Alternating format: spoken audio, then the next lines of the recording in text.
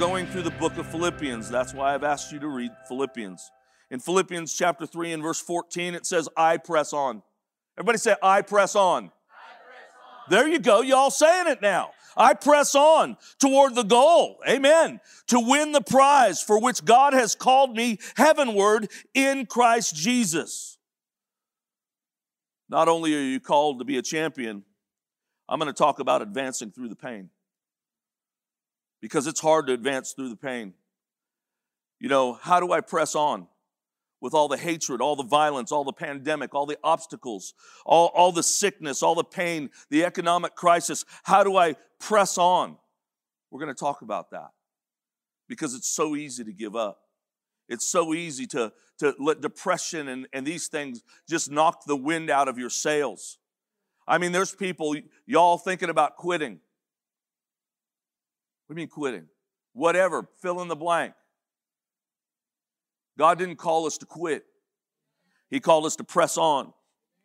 Let's pick it up where we left off last week. Philippians 1, 12 and 13. He says, now I want you to know, brothers and sisters, that what has happened to me has actually served to advance the gospel. As a result, it has become clear throughout the whole palace guard and to everyone else that I am in chains for Christ. See, the Apostle Paul, who was sent to the Gentiles, he was put in prison, in chains for Christ, so you and I can be here today. If the apostles, if the disciples, if the church didn't stand up against the tyrannic government, the government that was trying to suppress Christianity, if they did not stand up for Christ, we wouldn't have church today.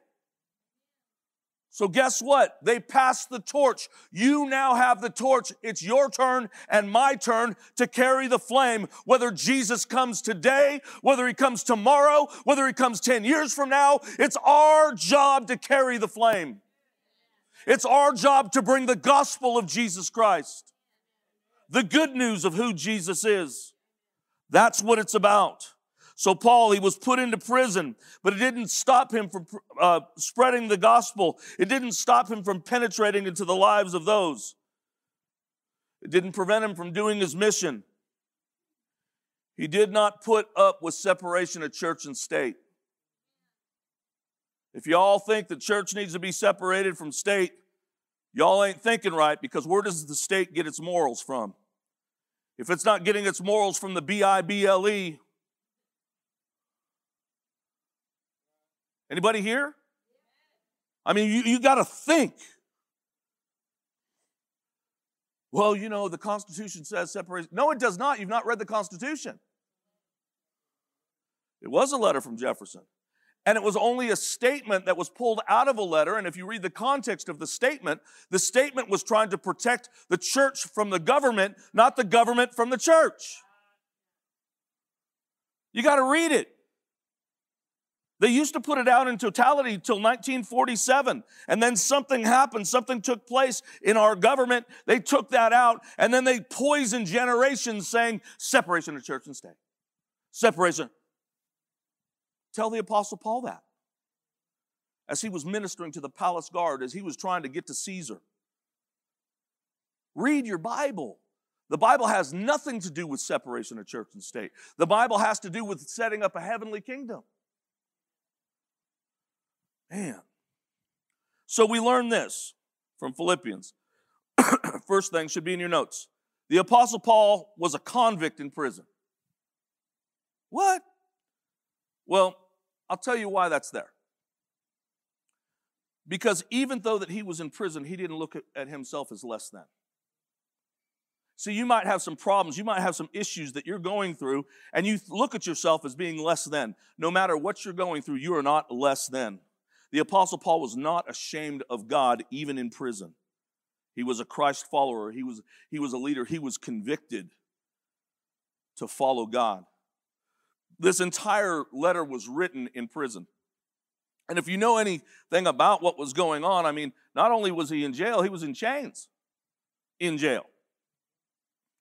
See, he took what he had in his cell and he made it flourish. He wrote letters to the church. While in jail, he writes, I can do all things in this letter through Christ Jesus who strengthens me. He's in jail. He's in chains in jail. And he writes, I can do all things through Christ who strengthens me. My God shall supply all my need according to his riches and glory in Christ Jesus. Written in the same letter while he was in chains in prison. Y'all in chains in prison? Just saying. See, most people, what they do is they want to hide their problems. They want to hide their troubles because if they hide them and they don't reveal them, they feel that they look more spiritual to other people, so they wear a mask. There's a false teaching that says this: if you're really strong in faith, you're going to magically rise above all of your problems, and you're not going to have all these troubles or problems. That's a lie. That is not true at all. That's not biblical. And now this is the thing. I don't believe in going out and giving everybody else's business, but what you need to do is you need to let somebody know who's more spiritual than you what your problems are. Why? Well, first of all, they're more spiritual than you. Second of all, since they are more spiritual than you, they're probably not brother or sister bucket mouth. Third of all, since they're more spiritual than you, they're not brother or sister bucket mouth, what they're going to do is they're going to go to God to give you counsel. And the Bible says a wise man receives counsel from wise men. Just because you went to school and you have a degree doesn't make you wise. I know some people that have doctorate's degrees. Matter of fact, had a really good friend of mine, had 4 doctorate's degrees. Still, if he was still alive today, he would still be a good friend, but I would tell him, like I've told him before, he was an educated idiot. Because he used his education and his knowledge that he learned from regular academic schools above God's knowledge and God's wisdom. And the Bible says that's foolish. So, we need to go to people so that way we can release these things. We can hear from the Lord, because a lot of times when you're in the middle of your problem, your situation, you can't hear. Your ears are plugged up. They're stopped up. See, the existence or the non-existence of your problems in your life is not a sign of spiritual maturity. Has nothing to do with it. Why can't we just be real with one another? We have a problem with that. Oh, don't let the neighbors know. That's what I used to hear growing up when I lived at my grandmother's house. Oh, be quiet. The neighbors are going to find out. So what? Let's quit lying to the neighbors and let's just be ourselves. Maybe the neighbors can help us. So we take that mentality and we bring it into church. Well, don't let Pastor Misty find out. She finds out, she's going to come, she's going to talk with me, she's going to pray with me, and I'm going to feel about that big.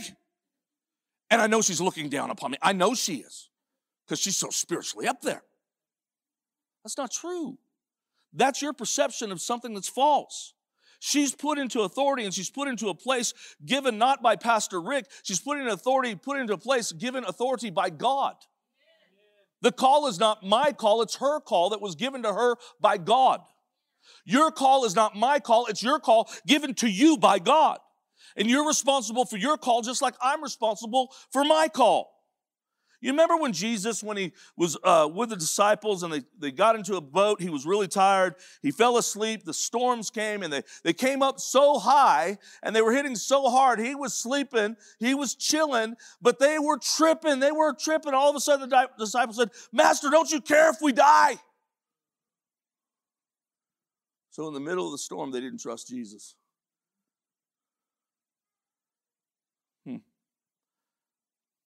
This shows me that Jesus had problems just like we have. He dealt with the same type of issues we deal with. And guess what? He didn't get tribal immunity. And either do we. That might work on Survivor, but that don't work on Thriver. Doesn't happen. In John 16:33, Jesus said this. He said, in the world you will have trouble, but take heart, I have overcome the world. I don't care who you are. I don't care what you're experiencing or going through. Don't let your trouble get you down, because Jesus has overcome the world. He has overcome it all. What does that mean? It means right in the middle of your trouble, you've got someone who can help you out. That's what that means. Right in the middle of your trouble. This is what we do. Gloom, despair, and agony on me. Deep, dark depression, excessive misery. If it wasn't for bad luck, I'd have, we have hee-haw faith. Instead of having hee-haw faith, remember, I don't have to fear, because Jesus has overcome the world, and greater is he who lives in me than he who's in the world. And I can do all things through Christ Jesus who strengthens me. And I'm the head and not the tail, and I'm above and not beneath. These are promises in the Bible for the believer. So in our times of trial, in our times of tribulation, in these things, we need it. We need to charge. We don't need to cower down. We need to move forward. We need to be taking ground. Lord, I'm going to say this. If you're a Democrat or a Republican, you're wrong. You need to be a Christian, because you are not a citizen of the United States. You're an ambassador. You're a citizen of heaven.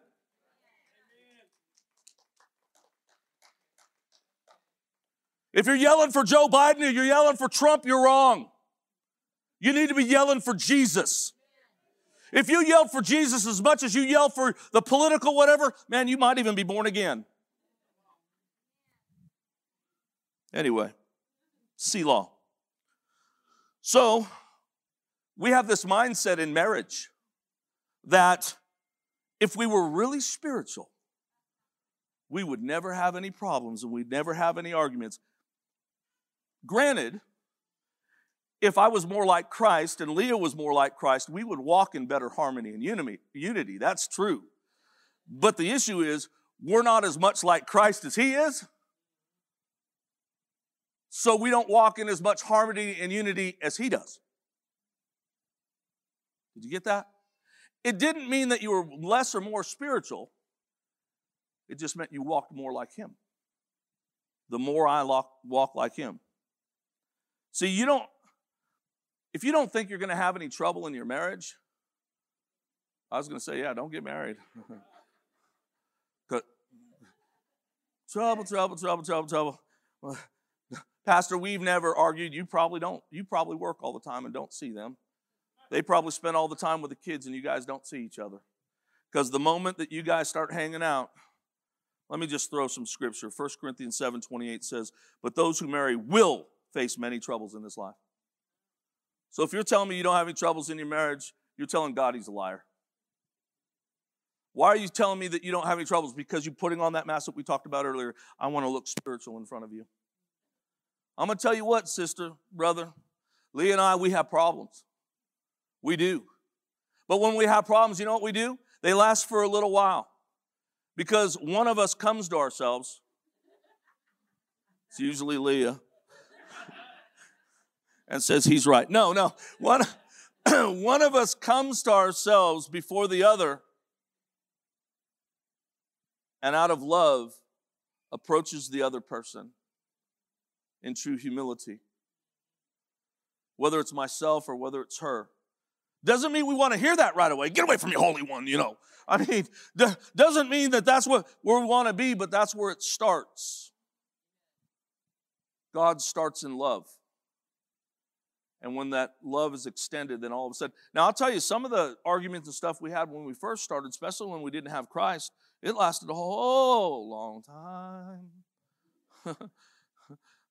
I remember sleeping on the couch going, I'm going to teach her a lesson. You know what it taught me? It taught me The couch is not comfortable. and after, and well, this is what, and if I stayed as prideful as I was for a longer period of time, it taught me I need to get a better couch. Well, I'm just gonna go ahead and rabbit trail on this one. There was one time, and it wasn't that I was really, really mad, but I was. You know, we had our pit bull, who's gone on to be with whoever, who has passed away about a year ago now. And as you know, used to sleep right between us. And man, well, first she started out at the bottom of the bed, and everything was fine. Then all of a sudden, somewhere during the night, she crawled between us and put her back on one of us and her feet on the other, and just stretched out and pushed. So finally, Leah wouldn't do it, and every time I did something about it, I'd be in trouble. So I'm like, it's either the dog or me.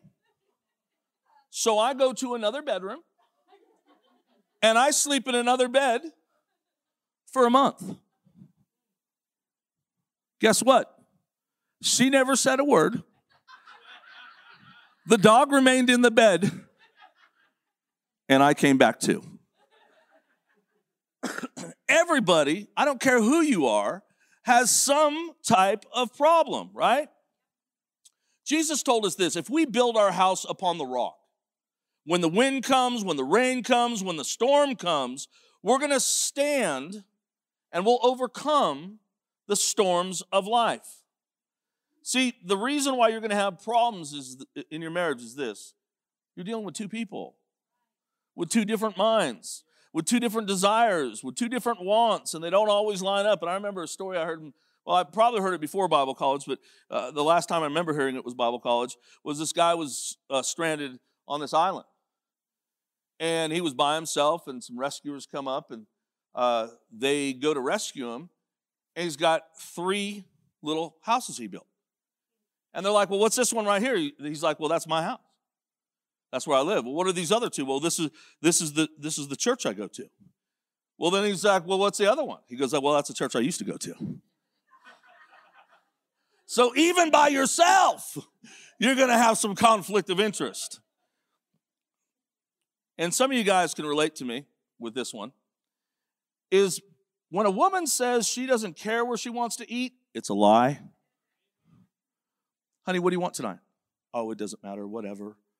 All right, what about Costa Nostra? No, I had Italian this afternoon. What about Costa del Sol? No, Mexican, my stomach's a little bit. By the time I get through 15 places we can go to, I'm like, honey, where do you want to go? Oh, it doesn't matter. I'm just saying, y'all know what I'm talking about. So when you go to, say, a restaurant, go to make sure it's one she does not like. Just say, well, I want to go there, so where do you want to go? She'll eventually give up and tell you what she wants to do. See, it's okay to have problems, and this should be in your notes. Our spiritual maturity is measured by our response to problems, not the absence of them. Your spiritual maturity is based upon how you responded to the person that cut you off this morning coming to church. Not whether the person cut you off or not.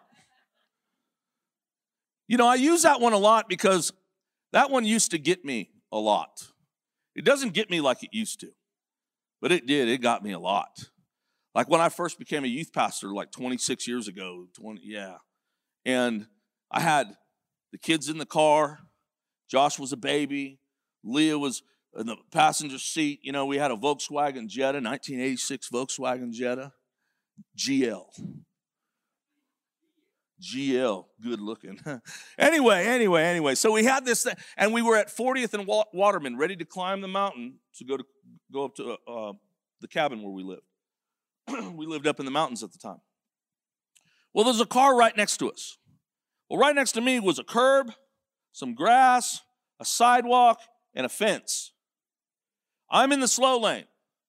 When he proceeds to take off and I proceed to take off, he moves into my lane. Man, oh no.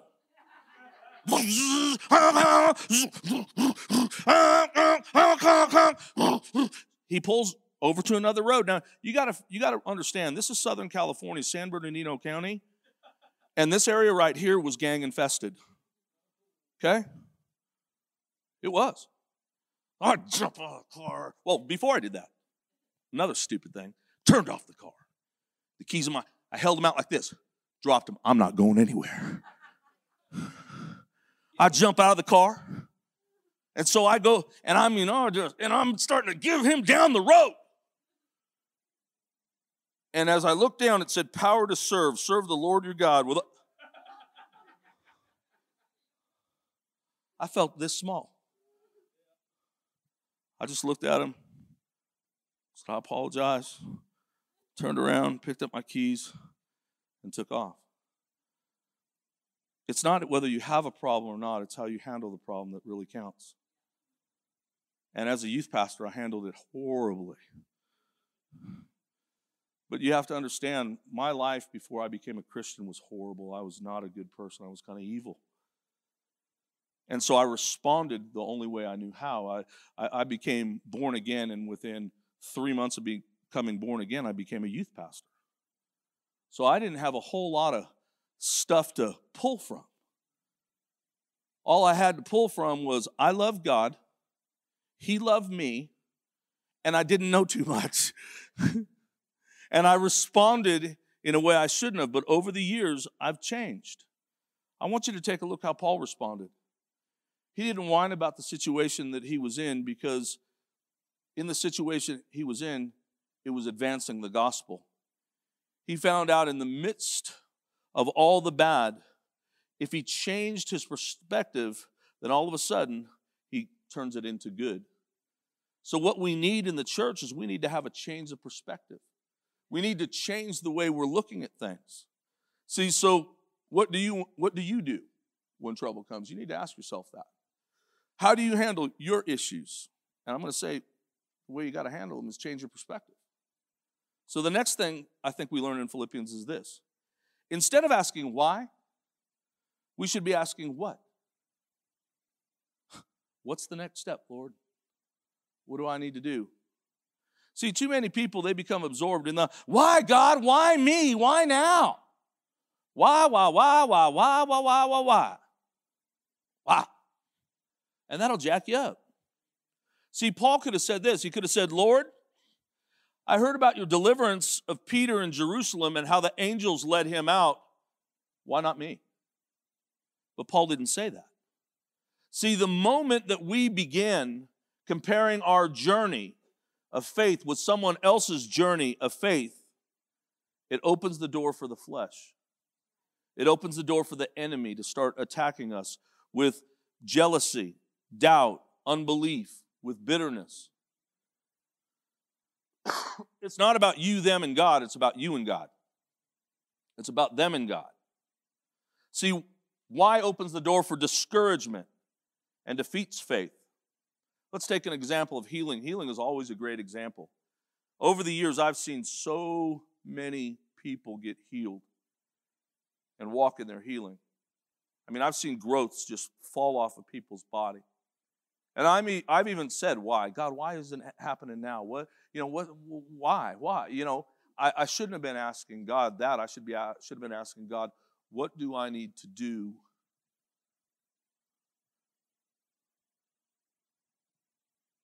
and listen? And then when I hear, do what He tells me to do. So what happens is sister or brother, bucket mouth, newly Christian, whatever you want to call them, they come in and they're up front and the elders lay hands on them, and all of a sudden they're better, man. They come back with a doctor's report, said they were healed of stage 4 cancer. Everybody's going, wow, and shouting and praising and everything like that. So all of a sudden, brother and sister super spiritual have a problem. And they say, well, bucket mouth got healed. I'm going to get healed. Because if God's going to do it for them, He's going to do it for me. He's no respecter of persons, right? And especially more because I'm so spiritual. And they're a big gossip. So you come on up here. You don't get what you think that you should get. and you start complaining. Start comparing yourself. You're allowing sin to, maybe God wants to do something different in you a different way. Maybe they needed it this way, but maybe you need it another way. Miss Peggy, I'll never forget her knee surgeries. She was in her 90s. She had knee surgery. For her, she said, I don't want to have knee surgery. You know what? I said, I don't blame you. I said, but what can you believe God for? I said, maybe God wants to use this as a testimony for someone else, and maybe for you. And I said, well, why don't we believe this? I said, you believe doctors are called by God? She said, yes. You believe that they do the work of the Lord, when they're, born again, of course. Yes, All right. Why don't we believe that you'll go through this surgery without a glitch and you'll get healed faster than anybody else and people will see it? So we believe that way. We prayed that way. She went in. She had a room with someone in physical therapy who was in their 70s who had the same procedure before her. Peggy gets out.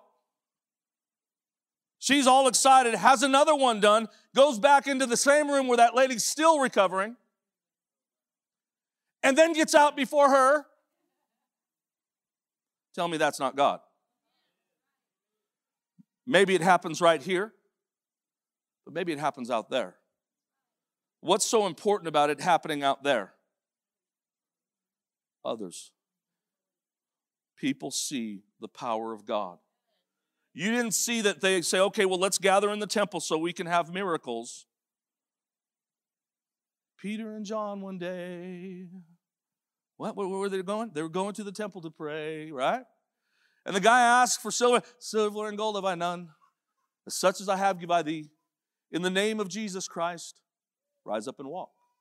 That happened outside the temple. It happened outside the four walls. We need to be taking the life of God outside of these four walls. What you're here for is to be encouraged, to be equipped for the work of the ministry so we can go out there and get the lost. We can get the dying. We can get the broken. We can get the hurting. That's what it's all about. We need to press forward. You can't go to God based upon somebody else's experience. You have to go to God based upon your belief in His Word. Well, they had an experience. I'm going to go up there because, God's not a respecter of persons. I heard that. No, you need to go up there saying, not only can God, because everybody knows God can. Well, most people know. God can. I want to know, will God? That's another question. If you don't know that God will, it's hard to believe that He will. Because the reason why this happened to me, because, I did this and I did that. It's not based upon anything that you've done. It's based upon everything Jesus has done. Why doesn't change your current circumstance? And if anything, it makes it into a big pig pen, kind of like the prodigal son. He was eating down there with the pigs and all that stuff, and his slop was worse than the pig slop. And all of a sudden, he had a bing. You know what? If I go home to my daddy and I just become one of his slaves, they eat better than these pigs eat. I'll just go be a slave for my daddy. So instead of asking why, ask what. See, it was the what that brought him the answers. It wasn't the why. What do I do? What do I know? What do I know? I know that my daddy is going to feed me. I know my daddy owns cattle on 1,000 hills. I know my daddy, everything belongs to him. The next thing that you can write down is this. Paul's crisis inspired others to fulfill their mission. See, God will do the same with you. He will take everything that you're going through to use it to inspire others. That's what He'll do. Philippians 14 through 18, it says, and because of my chains, most of the brothers and sisters have become confident in the Lord and dare all the more to proclaim the gospel without fear. Because I stood for the gospel of Christ, he said. Because I stood in my chains, it inspired other people. Because I went to jail without any bail. It inspired people because I stood up and people changed. God is going to do the same thing today. See, we are in some dangerous times in America, and that's the truth. And if you're not standing for the gospel now, when things get worse, Instead of standing for the gospel, you're going to run and you're going to hide. It's time to stir up your faith. It's time to stir up the God on the inside of you, your spirit and his spirit communing together and having a heart and a passion for people, for the lost. I don't care if you're Baptist, Methodist, Pentecostal, Lutheran, denominational, I could really care less about that. The first thing I care about is, do you have Jesus? That's the number one thing, because I know if you truly have Jesus and if you're truly born again and you truly seek God, then you know what's going to happen? You're going to get everything that you need along the way. Well, Pastor, what about spiritual gifts? I believe in them. How many of them? Every single one of them. Why? Because they're in the Bible. Period. Every single one of them. Well, you know, they died out with apostles. Where does it say that? When that which is perfect comes, then that which is in part shall be done. Well, then if you want to say that, well, oh, you know, the tongue stuff, it died out because, you know, the Bible came and that's what was perfect. Okay, well, that means knowledge has passed away. That means prophecy's passed away. You see what I'm saying? That's all part of spiritual giftings. Well, Pastor, I don't know about that stuff. It kind of freaks me out. Trust me, it freaked me out too. It did. Does it anymore? No. But you know what I'm careful of? I'm careful of people doing it right or wrong. And what I mean is this. I'm careful, like say, if I'm talking right now, somebody shouldn't just get up and overtake what I'm saying. That's out of order. God is a God of order. But if somebody starts speaking, there better be an interpreter. There better be. Because if there's not, we're out of order. And we need to do things in order. That's how it is. Pastor, have you ever seen that before? Yeah, I have. I have. And you know what? When it's truly God, it is amazing. It's crazy. We had a lady here about 9-10 years ago, and the church was faced in a different way. And she just started going, blah, blah, blah, you know, something like, you know, I mean, I don't know exactly what she was doing. She was just speaking out. And so I'm waiting for an interpreter. And there was none. I'm going to go talk to her. And I did go to talk to her. I just didn't say anything. And the reason why is because the lady that was coming to church, it was her last day, not hers, but the other lady that she was basically ministering to, and I didn't know she was ministering to her and her husband, but it was her last day. The husband came for the very first time. And he just wanted to just be there with her, and then they were taken off to Georgia. So when I get up to her, I'm about ready to talk to her. The guy turned over. He goes, "Where did you learn Portuguese?" He said, "That was the most beautiful Portuguese I've ever heard. Praising and exalting God." Do you remember the book of Acts, chapter 2?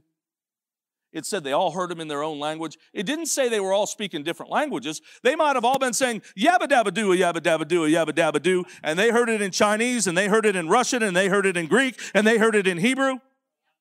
Because it was the Spirit of the Lord that made them understand and perceive what was going on. Well, Pastor, that sounds weird to me. It sounds weird to me too, in my flesh. But I have to say that God takes the foolish things of the world to confound the wise. That's what the Bible says. See, you can influence others to fulfill their call. If Paul can do it in your chains, you can do it out here. If Patrick Mullins can do it sitting right there, you can do it too. If Michael Orey can do it sitting right there, you can do it too. If Ashton can do it sitting right there, if Elizabeth can do it sitting right there, if Billy, you can do it sitting, other people can too. Because we're all looking to someone. Find someone who inspires you to do, and then go inspire somebody else. Man, I'm not going to get through this one. Verse 15. It is true that some preach Christ out of envy and rivalry, but others out of goodwill. The latter do so out of love, knowing that I am put here for the defense of the gospel. So the whole reason why Paul went to jail, the whole reason why he was a convict, was to defend the gospel of Christ Jesus. He says, the former preach Christ out of selfish ambition, not sincerely, supposing that they can stir up trouble for me while I'm in chains. In other words, there's some people out there, they're preaching the gospel, they have wrong motivation about it. And in their motivation, they might be jacking you up and trying to make you look bad. He said, but, verse 18, what does it matter? What? God, you know they're talking about me. What does it matter? The important thing is that in every way, whether from false motives or true, Christ is preached. And because of this, I rejoice. And yes, I will continue to rejoice. So Paul, what he did in your notes, he found a good reason to celebrate. So no matter what trouble you're going into, find a reason to celebrate. You know, all of us can find something to celebrate. Every single one of us. I'm going to give you a little secret. It has to do with praise. In your notes, praise always sets your heart on the answer, not the problem. Well, why? The definition of praise, in a nutshell, is bragging on God. When you start bragging on how good God is, you're a good, good Father. It's who you are. And I'm loved by you. It's who I am. When you start bragging on God, you're bragging on the answer. You're bragging on the solution. You're not running to your problem. Praise is the key. When they tried to shut him up, when they tried to shut him down for preaching the gospel, it ignited a revolution in the hearts of people. It ignited a revival that happened in the church. What the enemy meant for evil, God turned it for good. He turned it for good. See, you start, what the enemy means for evil, God will turn it for good. He will turn it for good. Start singing those things. When the problems come up, even though this problem looks like evil, God's going to turn it for good. Turn it for good. Why? Because He's a good, good Father. Amen? So look what Paul says in verse 19. He says, for I know that through your prayers, God's provision of the Spirit of Jesus Christ, what has happened to me will turn out for my deliverance. I eagerly expect and hope. You know, people say, well, you can't expect God. I eagerly expect and hope. What's that hope? It's not, I'm a hoping and a wishing and a praying and a thinking, I'm a hope. No, it's confident expectation of the good. So I eagerly expect the confident expectation of the good that I will in no way be ashamed, but will have sufficient courage so that now, as always, Christ will be exalted in my body, whether by life or by death. See the problem you have? It's going to advance the gospel and God's deliverance in your life. The problem that you have brings me to our last point. A setback is a setup for a comeback. That's what it is. See, Paul could have sat in prison. He could have said, well, my ministry's over. I'm closing down shop, Lord. Just bring me home. I'm ready to go home. But no, he didn't say that. What he did is he looked at the momentary setback. He turned that setback into a comeback. He said, you know what? If I can't preach out there, I'm going to preach in prison. And I'm going to get these palace guards saved. As a matter of fact, the way it worked with Paul is they would chain him to a guard. He would get the guard saved. They'd have to chain him to a different one. So he was getting the palace guard born again. See, if Paul can do it from jail, you can do it from where you're at. And the result was revival, and the result still will be revival. You remember Joseph? He was sold into slavery. His brothers actually, they told his dad that he was dead and all these things and what had happened. But a couple of years later, he's the number 2 guy over all of Egypt. They show up asking for food because there was a famine in all of the land. And listen to how Joseph responded. In Genesis 50, verse 20, you intended to harm me, but God intended it for good, to accomplish what is now being done, the saving of many lives. I'm not going to get into the rest of it. In your notes, you should have the rest of it. If you don't have notes, pick some up. Huh? They don't have notes? You don't have all that? Okay, well, write this down. Romans 8, 28 through 31.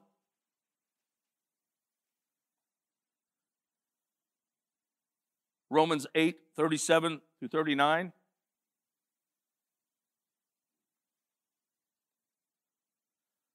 Philippians 21 to the end of the chapter. 1:21 to the end of the chapter. We'll be picking up probably chapter 2 when we come back. But what, Pastor, you're taking the scripture and you're like doing line upon line. Kind of. I'm not just dissecting it like a scientist. I'm just putting it to practical application. But I'm using the scripture in its context. And that's what we're going to do. If you're here today, with every head bowed and every eye closed, if you're here today and you don't know Jesus Christ as your Lord and Savior, or you say, listen, Pastor Rick, I asked him into my heart at some point in time, but I would just like to tell you I'm not where I need to be, and I want to make that decision to change today. If you're out in the parking lot, if you're watching online, if that's you, do me a favor. Just raise your hand. Anybody at all? Thank you. Anybody? Go ahead. Now you can put them down. It doesn't say if I saw your hand. It talks about the heart. So we're going to pray out loud. If you believe in your heart and confess with your mouth the Lord Jesus Christ, you'll be saved. Heavenly Father, today I receive Jesus as my Lord and my Savior. Today, I will not be the same. In Jesus' name, amen.